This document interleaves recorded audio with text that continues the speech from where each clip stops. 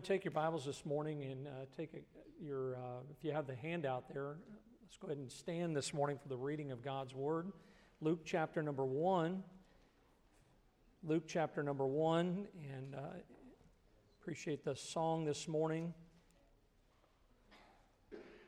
This morning's message is entitled, A Promise Fulfilled. A Promise Fulfilled. I don't know about you, but there's been times where I've made promises to people and I haven't kept them. A lot of times people have made promises to me and they have not kept them. But I know this, God keeps every promise. Every promise. And we think about Christmas time this morning. We come back to Luke chapter number 1. And just let's read a couple verses beginning in verse number 35 this morning. We'll read down to verse number 38. The Bible says, The angel answered and said unto her, The Holy Ghost shall come upon thee, and the power of the highest shall overshadow thee. Therefore also that holy thing which shall be born of thee shall be called the Son of God. And behold, thy cousin Elizabeth, she hath also conceived a son in her old age. And this is the 6th month with her who was called barren. For with God nothing shall be impossible. And Mary said, Behold, the handmaid of the Lord, be it unto me according to thy word. And the angel departed from her. And I want you to notice this morning in verse number 38, notice as Mary responds, and in that response she says, Be it unto me, notice, according to thy word. Folks, there's a lot of things in this world that we have put our confidence in only for that to fall through. But one thing that we can put our confidence in this morning is the Word of God. Amen. According to thy word. Let's pray this morning. Lord, thank you for this morning as we look into the Christmas story, this passage. And I pray that you'd help us to see that just as you promised, Lord, it came to pass. That everything that you've always promised has been fulfilled or will be fulfilled. Thank you again for this opportunity to be in your house as we look into the Word of God.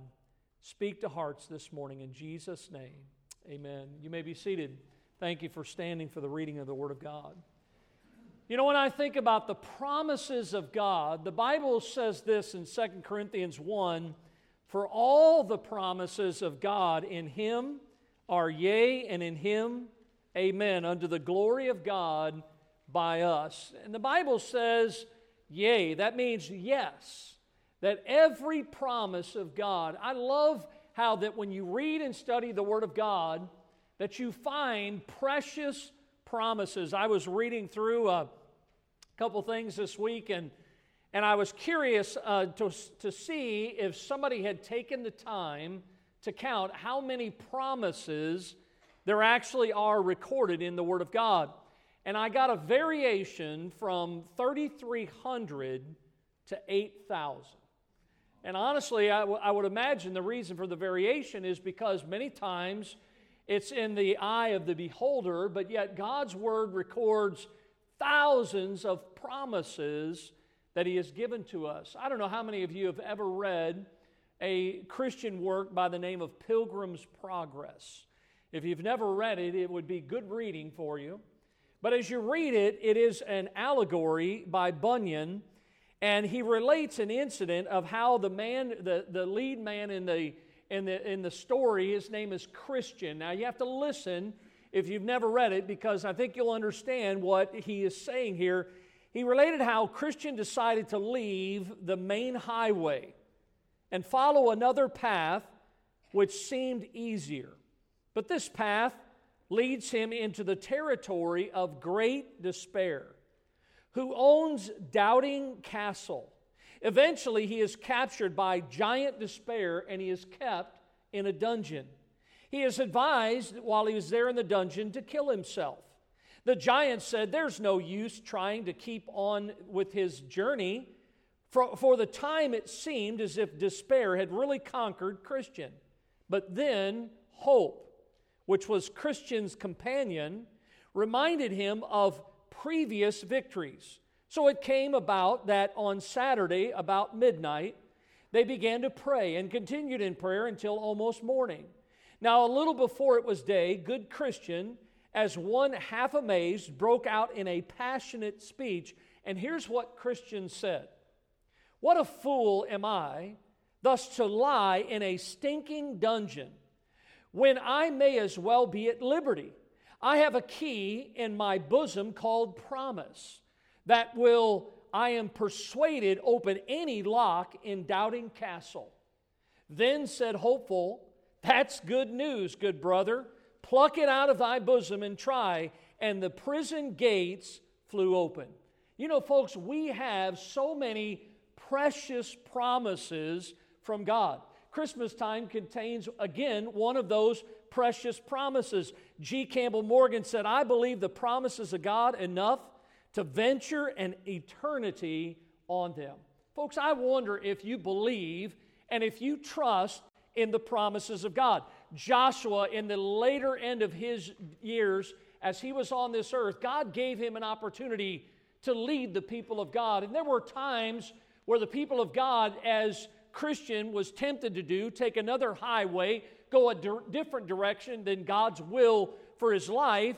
The children of Israel did that many times. And Joshua stood before them and reminded them once again that God has promised them things and that those promises will come to pass. Notice what the Bible says in Joshua 21:45.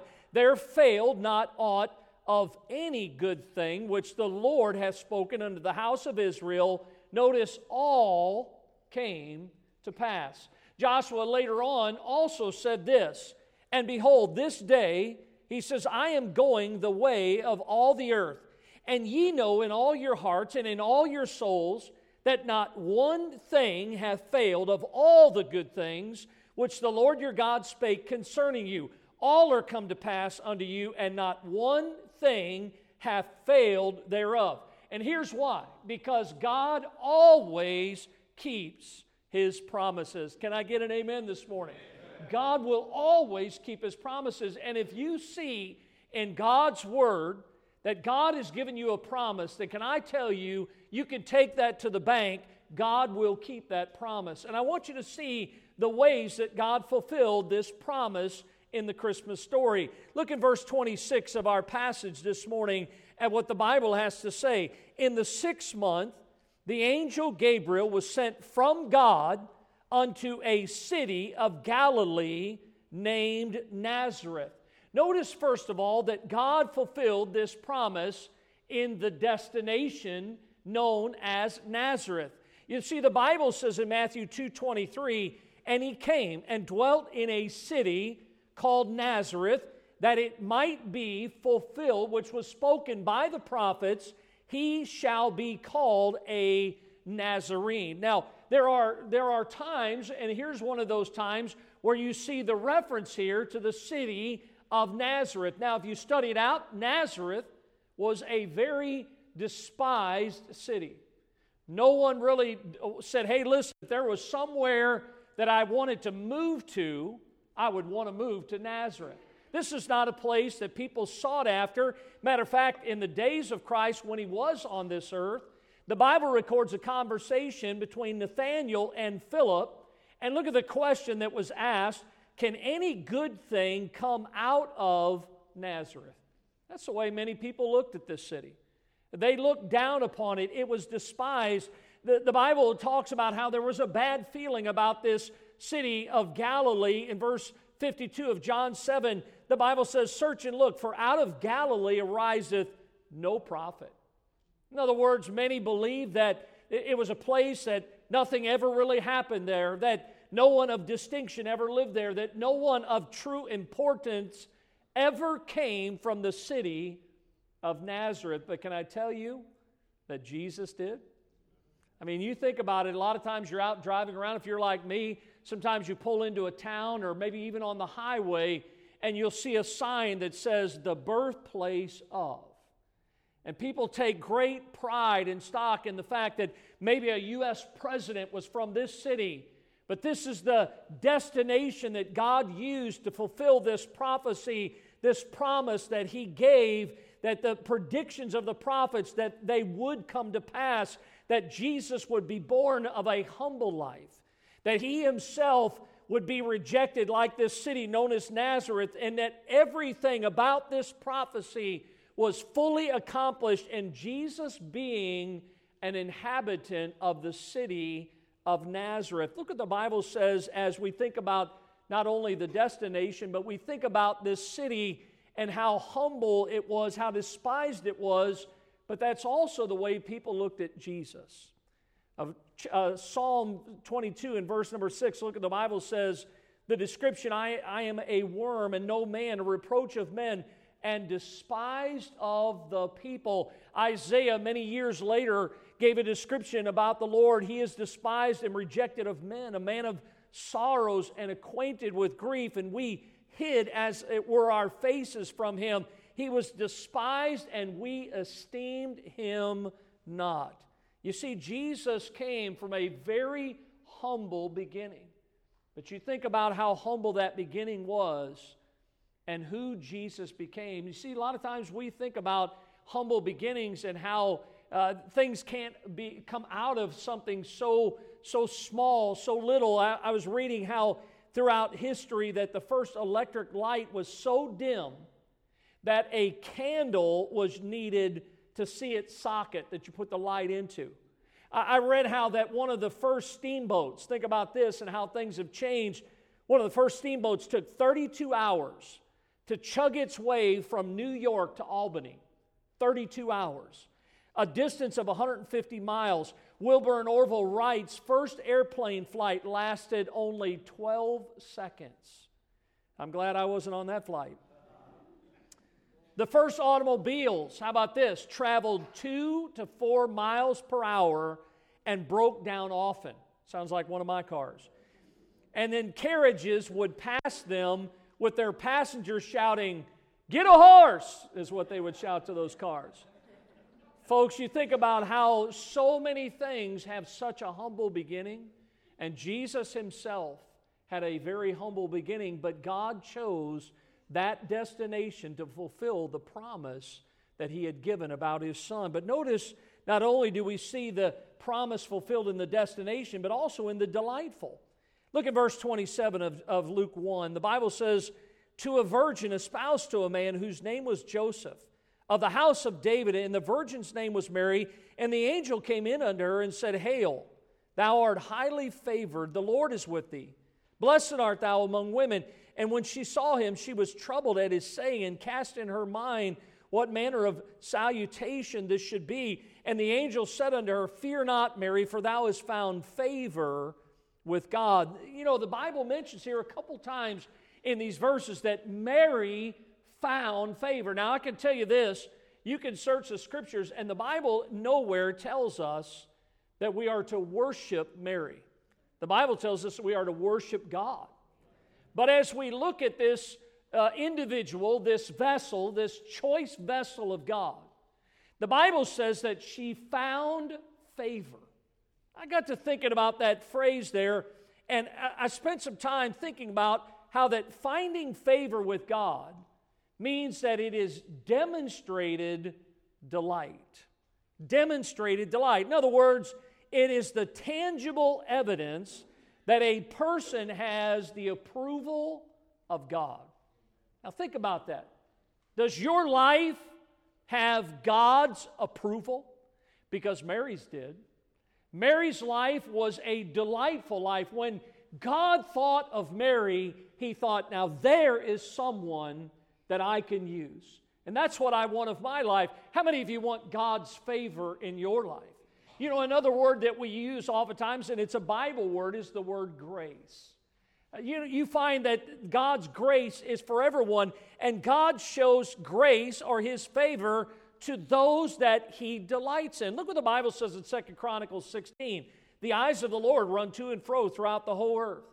Why? To show Himself strong in the behalf of them whose heart is perfect toward Him. Mary was one who was in favor with God. But can I tell you, Mary wasn't the only one in the Bible that found favor with God. The Bible says that Noah found grace in the eyes of the Lord. The Bible says about Joseph that the Lord was with him and showed him mercy and gave him favor in the sight of the keeper of the prison. How about Ruth? What a great story. Just 4 little chapters in the Old Testament. But the Bible records, and of course, you start to read the book, and it's kind of a very sad beginning to the book of Ruth. But I love as the story turns in chapter 2 that Boaz, the Redeemer, said to Ruth, "At mealtime, come thou hither, and eat of the bread, and dip thy morsel in the vinegar." And she sat beside the reapers, and he reached her parched corn, and she did eat, and was sufficed, and left. You see, Ruth experienced the favor of God, the grace of God. Samuel grew on, and he was in favor both with the Lord and also with men. The Bible says that a good man obtaineth favor from the Lord. And by the way, ladies, that's all inclusive. Every last one of us, if we live a life pleasing to God, Mary was a delightful person in the sight of God, and because of that, she obtained favor of the Lord. And when Mary heard those words from the angel that she had found favor with God, I believe that Mary was really saying, everything that you have told me about the favor of God, I pray that that is a reality in my life. And again, all of us want the grace of God in our lives. And God used Mary, this one that was a delight to God, to fulfill the promise of the coming of His Son. He used the destination, but notice thirdly, and most importantly, God fulfilled His promise in a deliverer. Go back to Luke chapter number 1 in verse number 31. The Bible says, "Behold, thou shalt conceive in thy womb, and shalt bring forth a son, and shalt call his name Jesus. And he shall be great, the Son, and shall be called the Son of the Highest. And the Lord God shall give unto him the throne of his father David, and he shall reign over the house of Jacob forever, and of his kingdom there shall be no end." What is a deliverer?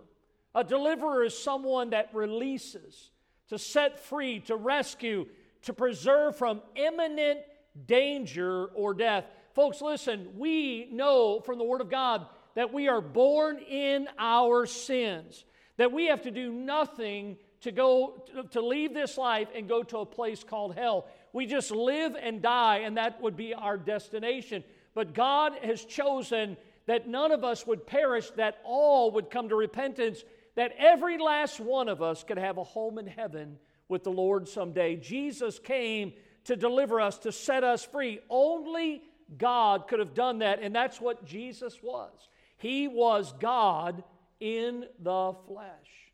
The Bible says in Isaiah 45:21, "Tell ye and bring them near. Yea, let them take counsel together. Who hath declared this from ancient time? Who hath told it from that time? Have not I the Lord, and there is no God else beside me? A just God and a Savior, there is none beside me. I, even I, am the Lord, and beside me there is no Savior." Isaiah said, "And it shall be for a sign, and for a witness unto the Lord of hosts in the land of Egypt. For they shall cry unto the Lord because of the oppressors, and He shall send them a Savior, and a great one, and He shall deliver them." That's exactly what God has done. God has sent His Son, a Savior, one that would save us from our sins.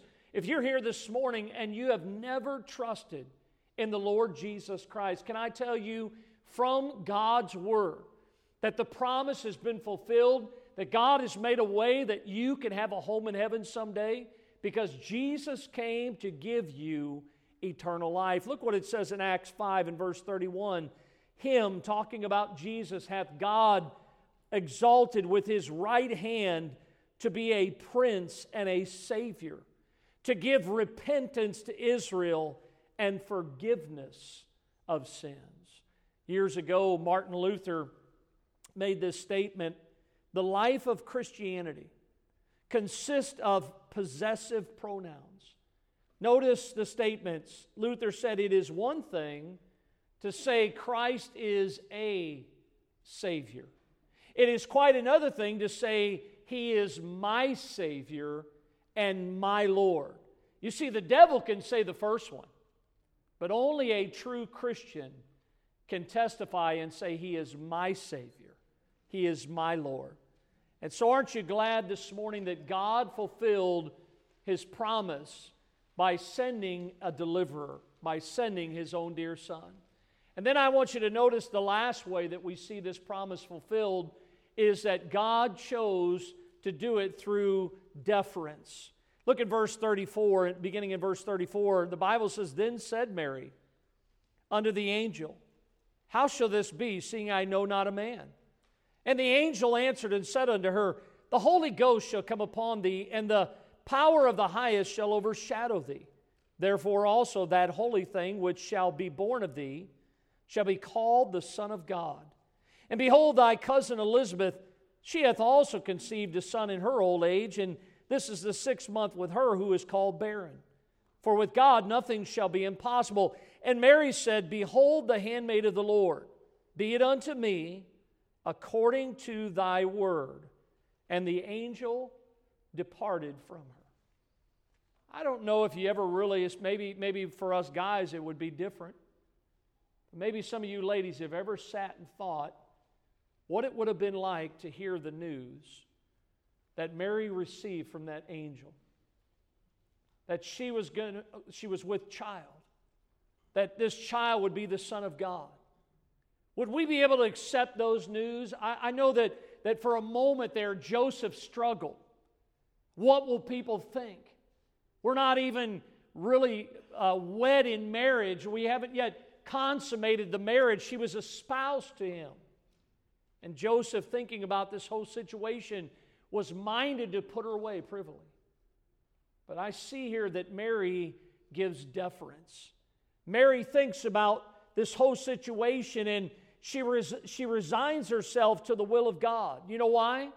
Because she had faith in the promise of God. She had faith in the Word of God. Folks, a lot of times I or you may not understand it, but it's not ours to understand. It's ours to have faith in the Word of God. Mary said, "Be it unto me according to thy word." You see, the Bible says, "For whosoever shall do the will of God," like Mary, the Bible says the same as my brother, my sister, and my mother. The Bible tells us that we are not to be conformed to this world, but we are to be transformed. How? By the renewing of our minds, that we may prove by our belief in the Word of God, by our trusting the promises of the Word of God, that it is the good and acceptable. Mary understood this is the perfect will of God. And that's what you and I need to see. The Bible tells us that God's will is that you and I would give ourselves to the Lord first, there in 2 Corinthians 8 and verse number 5, that we give ourselves to the Lord and unto us by the will of God. Hey, listen, it's God's will, according to the Word of God, that we are to give thanks in everything concerning Jesus Christ. How about the Bible says in 1 John 2:17, "The world passeth away and the lust thereof, but he that doeth the will of God abideth forever." Folks, listen, sometimes, just like in Mary's life, God wants to do a work in your life, but you're going to have to learn, like Mary did, that you're going to have to give deference. You're going to have to be resigned to, this is God's will. I need to trust God.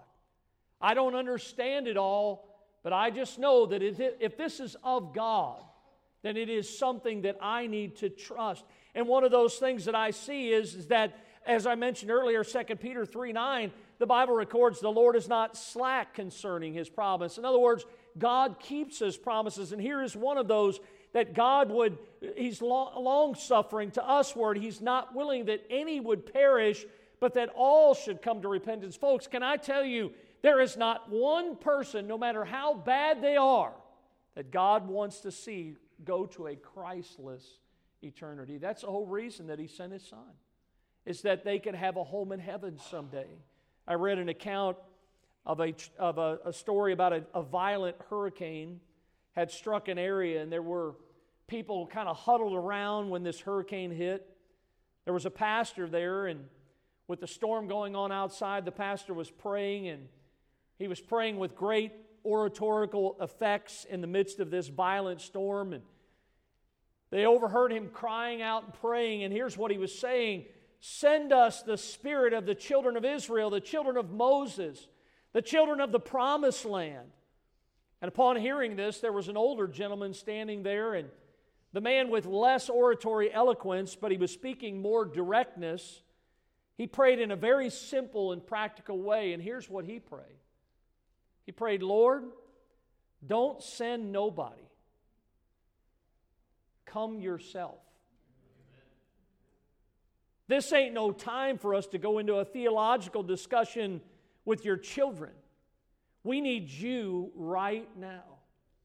And can I tell you, that's what this world, and maybe some of you in here this morning, that's what your greatest need is? We need God right now. We need the Lord to work. Over 2,000 years ago, God sent His Son, Jesus.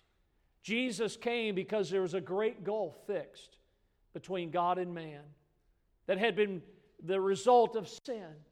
But Jesus came and died on the cross to span that gulf so that man could go to God.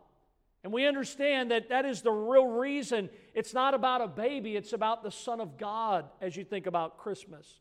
And we don't need anybody else right now. What we need is we need God.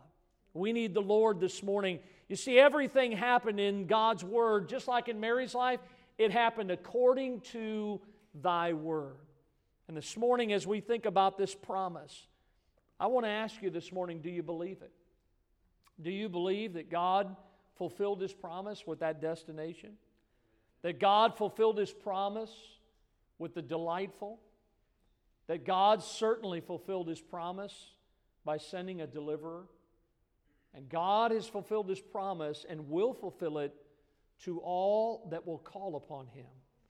And this morning, would you believe the promise that God has fulfilled? Would you bow your heads with me this morning with our heads bowed and our eyes closed? And I'm going to ask, if you would, to just be still for a minute. No one looking around. I just want you to think this morning. I know a lot of times we hear the Christmas story many times, and I've been guilty myself in the past of just letting it just kind of go in one ear and out the other. But here is a promise that God gave in eternity past. Jesus Christ is the Lamb of God slain from the foundation of the world. Jesus coming, God in the flesh, was not plan B. It was always God's plan. And every last detail that God planned happened exactly the way God said it would. Mary trusted that. And if you're here this morning and you've never fully trusted the will of God for your life, maybe this morning God's will is, if you're not saved, that you would come to the saving knowledge of Jesus Christ. Maybe if you're here this morning and you are saved, that God's will is for you to follow Him in what the Bible calls believer's baptism. You see, once a person is saved, they that gladly received His word were baptized. And if you've never followed the Lord in believer's baptism, then this morning God's will is that you should come and say, "Pastor, I want to follow the Lord. I want to be obedient. And if that's the next step in my life, because I'm saved, is to follow the Lord in believer's baptism, God will never bless you beyond that if you do not obey Him." And if you're saved and baptized this morning, then God's will for you is to be a part of a Bible-believing church. Because the Bible says they that were received His word were baptized, and the same day they were added unto them about 3,000 souls. And if you're not a part of a church that teaches and preaches God's word, you're missing out on one of the greatest blessings. The Bible says Jesus loved the church and He gave Himself for it. This morning, God's will What is God's will for your life today? If you're here this morning and you're not saved, then when we begin the invitation in just a minute, I ask you, would you step out? Would you come this morning and say to the Lord, Lord, I know that I'm a sinner, and I'm asking you to forgive me of my sin, to come into my heart and be my Savior. The Bible says, for whosoever shall call upon the name of the Lord shall be saved. And if you are saved, then maybe it would be in the area of baptism. That would be God's will for your life. Maybe it's in the area of church membership. But whatever it is, this morning you need to ask the Lord, God, what's your will for my life? And then let's be like Mary. Be it unto me according to thy word. Lord, thank you for this morning.